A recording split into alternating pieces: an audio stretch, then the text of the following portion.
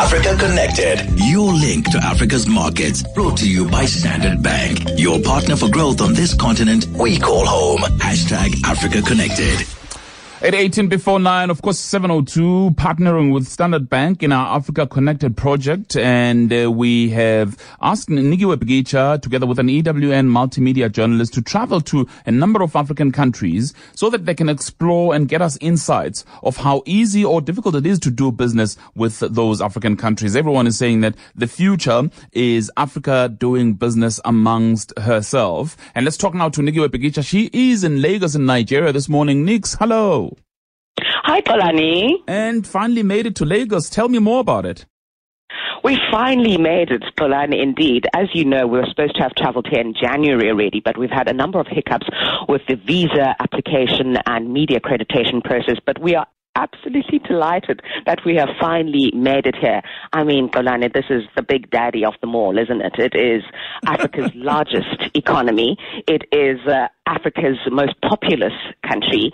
And I personally have always been so fascinated and intrigued by this country. So I've been dying to come here. We came in last night via SAA, which flies here daily to Lagos and also flies to Abuja most recently as well, which is the administrative and political capital. Even though it's my first time, Polani, I feel like I've been here before, because the reason I've been so intrigued by Nigeria is through the work of its writers. Nigeria has gifted Africa and indeed the world with the most talented storytellers. People like Chimamanda Ngozi Adichie, Chinua Achebe, Ben Okri, Ken Saro-Wiwa, Wole Soyinka, just to name a few. And through their eyes, Gwala, I feel like I've been here. I've seen this country. I know the people. I know how vibrant and electric and that energy is. I've seen it through their writing, so I can't wait to explore it for myself. And one of the reasons, interestingly enough, Polani, that there's such a high literacy levels amongst Nigerians is because in the fight for liberation and the fight for independence leading up in the 60s and the early 1900s, people like Nigeria's founding president, for example, Nnamdi Azikiwe, and neighboring Ghana's Kwame Nkrumah were newspapermen. They started newspapers in order to fight for independence. So there was a proliferation and flourishing of writing and the spoken word, and those newspapers, which are homegrown, written in indigenous languages and also in English, have spread throughout the country, and that sparked the love and passion for the written word and literacy broadly in this country. Certainly something that South Africa could learn from as well. Oh, fantastic. But just again, in terms of doing business between South Africa and Nigeria, just two things that I want to pick up from this conversation. One is the issue of visa. Is it difficult to get a visa? Secondly, the issue of the lines, the connection. You sounding loud and clear. How easy is it to connect? Let's talk about the visa process first. You know, there have been difficulties between Nigeria and South Africa. We saw over the past few years some tit-for-tat actions when it comes to dispensing visas between the two countries. But Nigeria, outside of its relations with South Africa, has also had some challenges. For example, last year, I remember a time when some journalists were trying to get to Nigeria and had run out of printing paper. You couldn't get a visa because there was not the correct paper or the ink to do so. So, you know, logistical issues of that sort.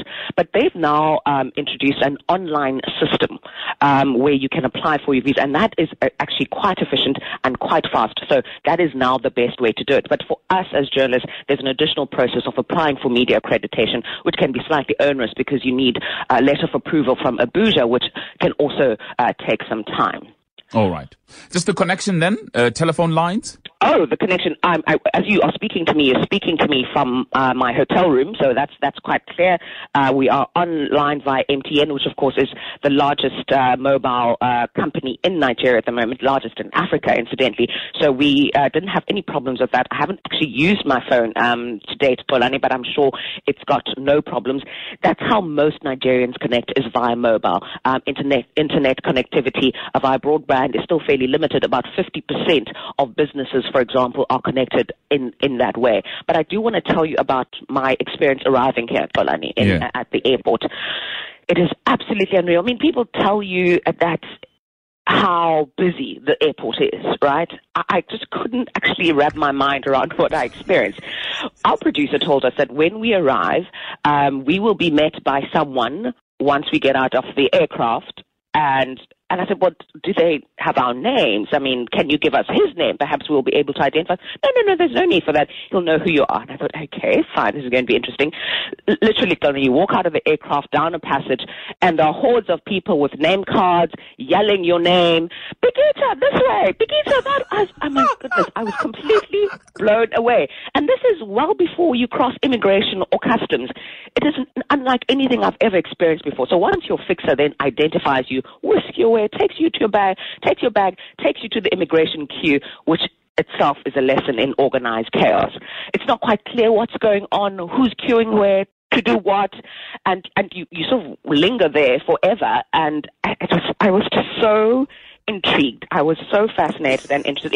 Eventually, we got through after waiting at immigration and passed through that. And then there's the interminable wait for your luggage as well. But once we'd cleared that, it was really, it's just so exciting to be at the energy, the pace, and people are boisterous and vibrant.